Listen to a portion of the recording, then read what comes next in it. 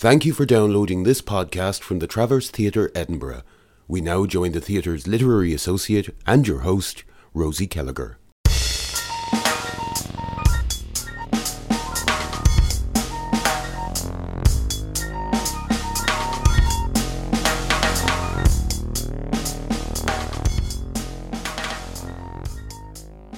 Hello and welcome to the Travcast, where we speak to playwrights about their work and the process of writing.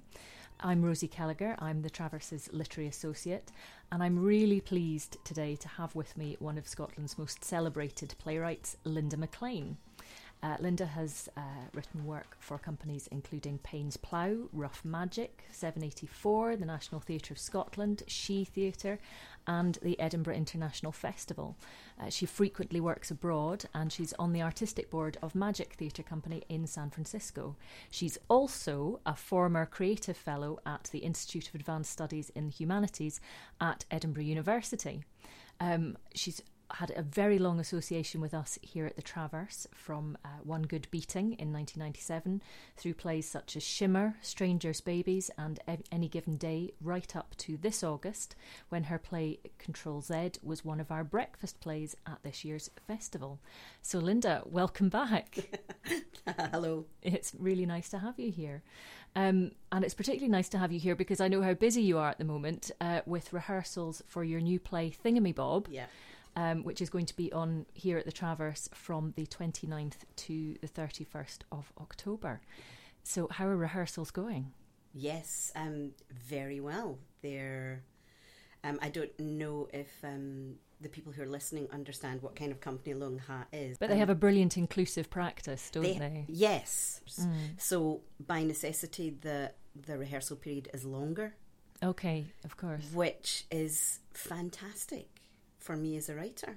So it gives you that space, yeah, which can often feel like quite a luxury in theatre, can't it? Yeah, no, really.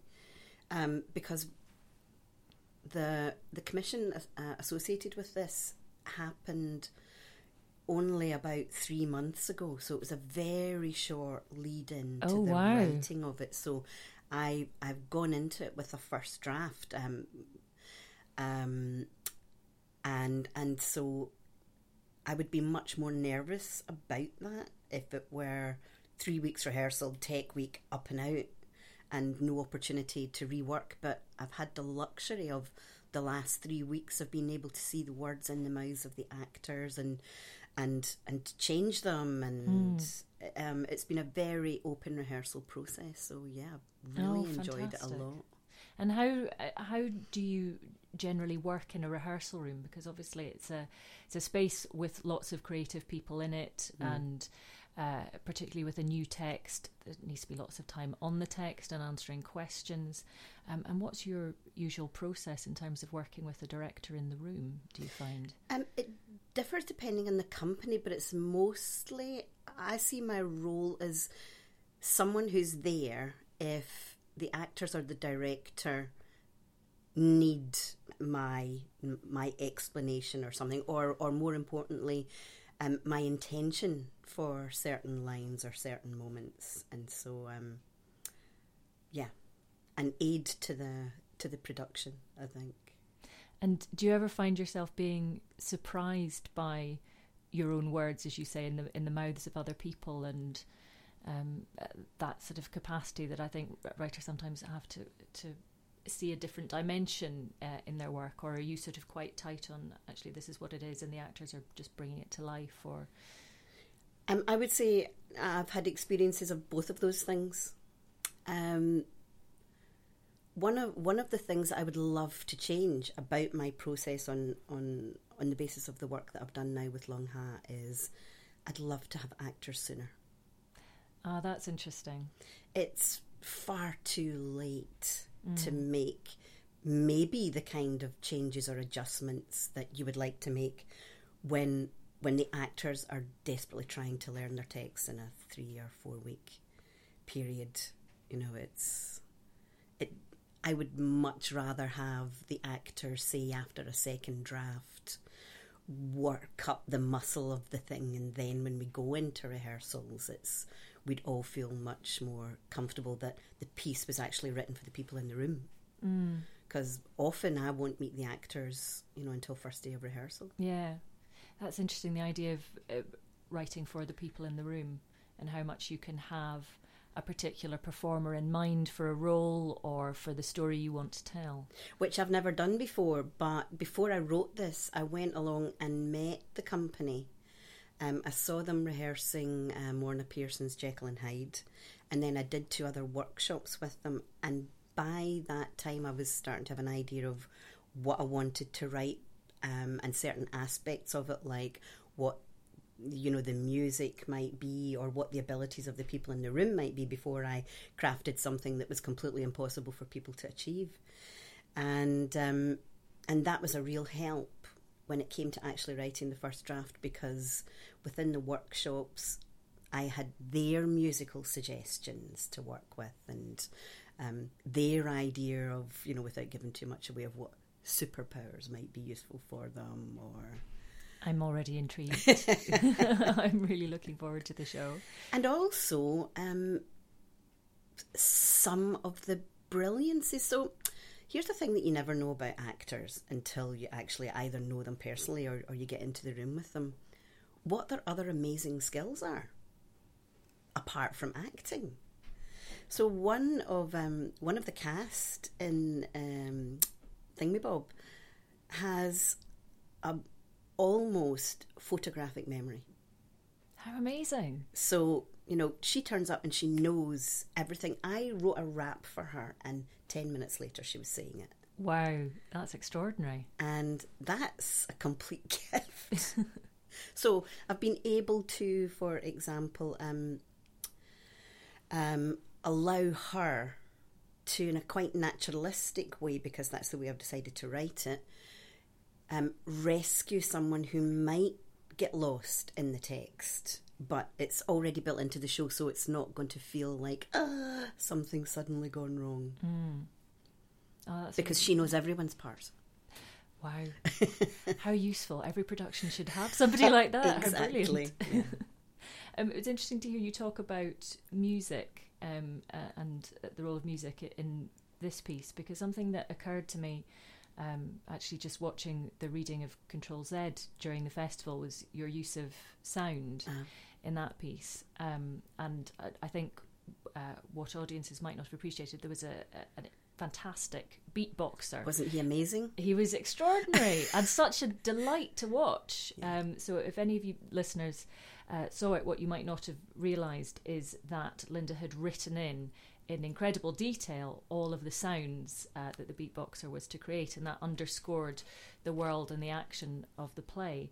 And it struck me that there is a sort of sense of rhythm and musicality and an awareness of sound quite often in your work. And I thought about that again from the sort of the very early version of what was to become the Uncertainty Files, and which was of course a verbatim piece, but even the sounds from the recordings were present in that, and I just wondered how much that sort of oral landscape of the play and that kind of texture of the play is part of your writing process in general.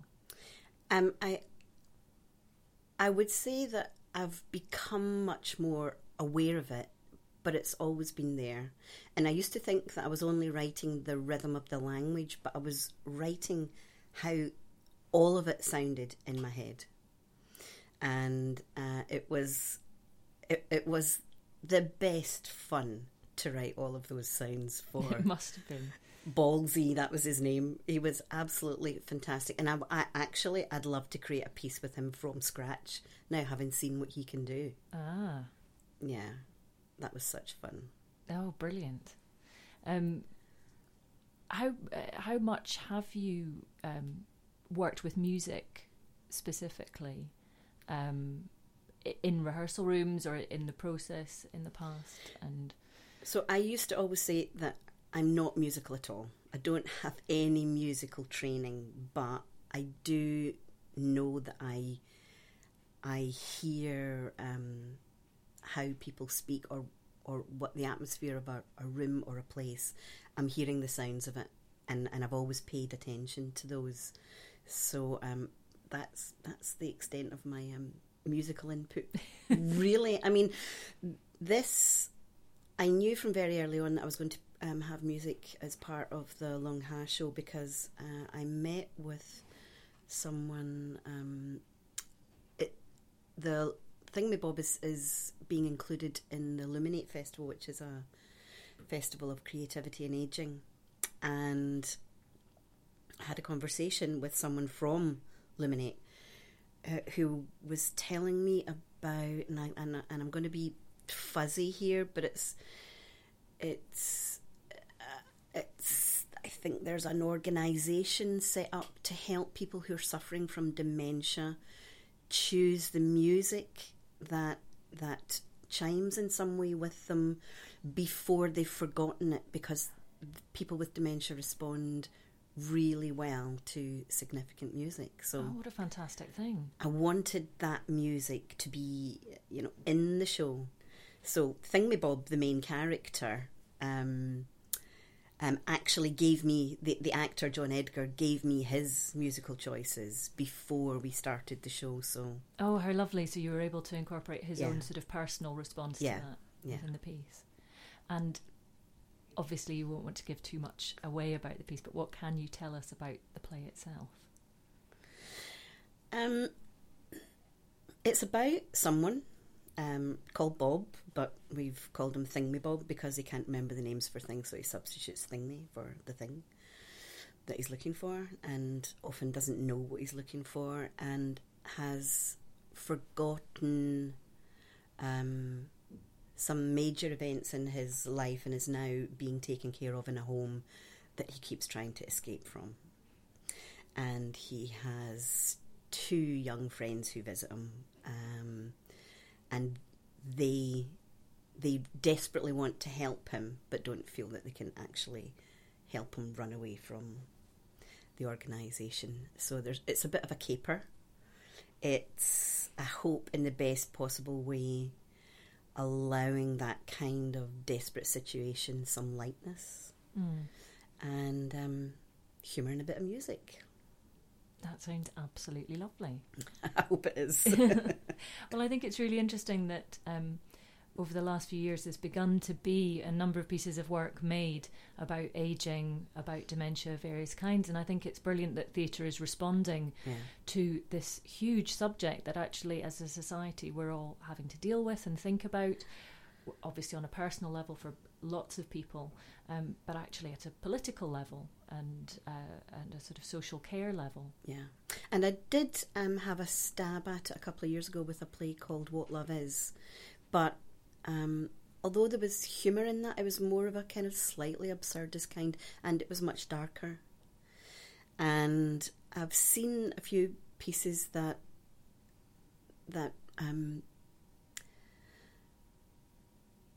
have left me feeling quite sad and depressed about the subject, and they're absolutely valued. And honestly, I'm the last person to say don't go there, because I have been confronted by audience members after seeing my own work who are weeping in the bathroom.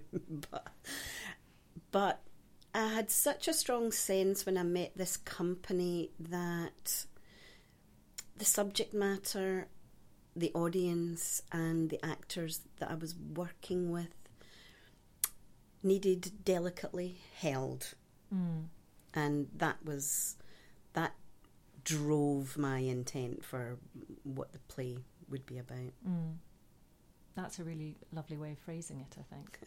I'm interested in what you were saying there about watching other pieces of work and considering what you wanted for your own piece, because I think one of the things that I find really fascinating about your work is how much you appear to be pushing yourself formally and structurally, and I was just interested in finding out a bit more about where that comes from, and whether it's about an examination of the work of other writers or artists and companies and thinking about how you might interrogate that through your process, or whether it's something that you've kind of evolved gradually as a writer. I think it's probably been part of my process from the beginning, but not that I knew it. And I think lots of people would experiment with form if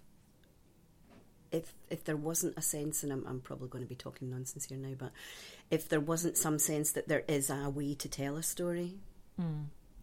Because I come at it from the other view, which is every story has inherent within it the very best way to tell it. And that depends on what aspect of the story you want to tell, or, you know, without stating, this is a story about this way of seeing the world, but it just be inherent in how you show it. So, when I'm thinking around an idea, I know that I've set the back of my brain the task of paying attention to how it might all fit together. So that as soon as I start writing it, that's part of it. That's not something that occurs after I've written it. It's inherent from the beginning of that process. Yeah. How much refining do you go through of that then, in terms of your drafting process? It depends how much time I've got, increasingly, and how long the thing is. But I would say it goes through 3 major changes, and the first is the process by which you just set the thing down and then begin to understand what it is you've actually got there. And then there's the second part, and I like quite a gap between those so that I can go back and look at it anew. That distance, for a bit of perspective, And when I do that second read through, I, you know, when you're editing work, you can track and save changes. I do all that, new comment, new change, and I keep all of that. So I keep that second document, which has got my own response to the first one. So you can kind of refer back to your feelings about it, your initial thoughts. Yeah, exactly. And it's really useful in rehearsals as well. Wow. So then what I'm looking at in that second draft is the story being told the best way it can? Are there too many, not enough people? Have I misunderstood something, and do I have to actually make a big change somewhere? Is it too long, not long enough? All of those, you know, having a good critical response to your own work is something that I can only do after I've forgotten it, kind of. And Absolutely. And then the third draft is the one, you know, it's my kind of panic draft before I go into rehearsals. The combing through kind of draft. Yes. And then obviously it does change through rehearsals, and I do wish rehearsals were longer because, as I said earlier, once you see it in the mouths of actors, then that's a whole different perspective. It is, and it's really difficult as a writer not to be sitting there going, shit, if only I'd have been able to do this, if I'd known he or she could do that. Always the way. Yeah. I'm interested as well because obviously you've done a lot of work abroad, and it seems particularly in San Francisco and a bit in South America. And of course that's a very different writing culture and theatrical tradition. I was just wondering what you'd notice in terms of the key differences in that writing culture, and maybe what you've taken from it, what's been particularly interesting for you in observing other writers' processes in different cultures. I have been and talked with most of the literary managers of theatres that are doing new work in New York. It's a very risk-averse culture because there's no public subsidy. Of course, yeah. So the companies like Magic, who are sticking their neck out all the time to do new work, are very rare. Most people are taking received work, and they can't afford a development programme, you know, for their writers. It's a sobering thought, that, isn't it? Yeah.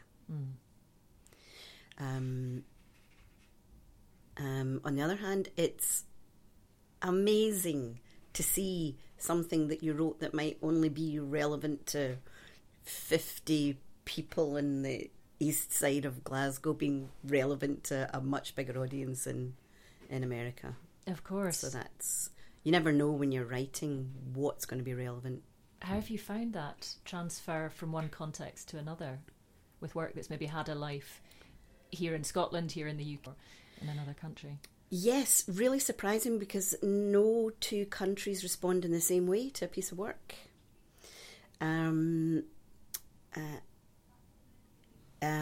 Strangers' Babies did really well in France. Yeah. And I thought that was a very specifically Scottish UK type story, but I think maybe it's that the more detailed something is, actually the easier it is for people to look at it and respond to it, rather than something that's very wide. I don't know. I think that's really, there's something about specificity allowing you universality, isn't there? Yes, I think so. Yeah. There's a profound thought for us to wrap up on.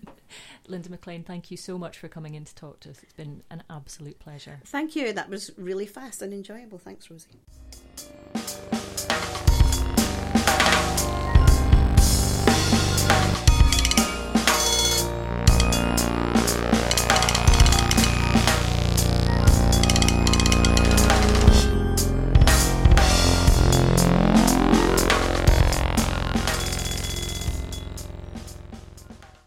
We hope you enjoyed this podcast from the Travers Theatre Edinburgh.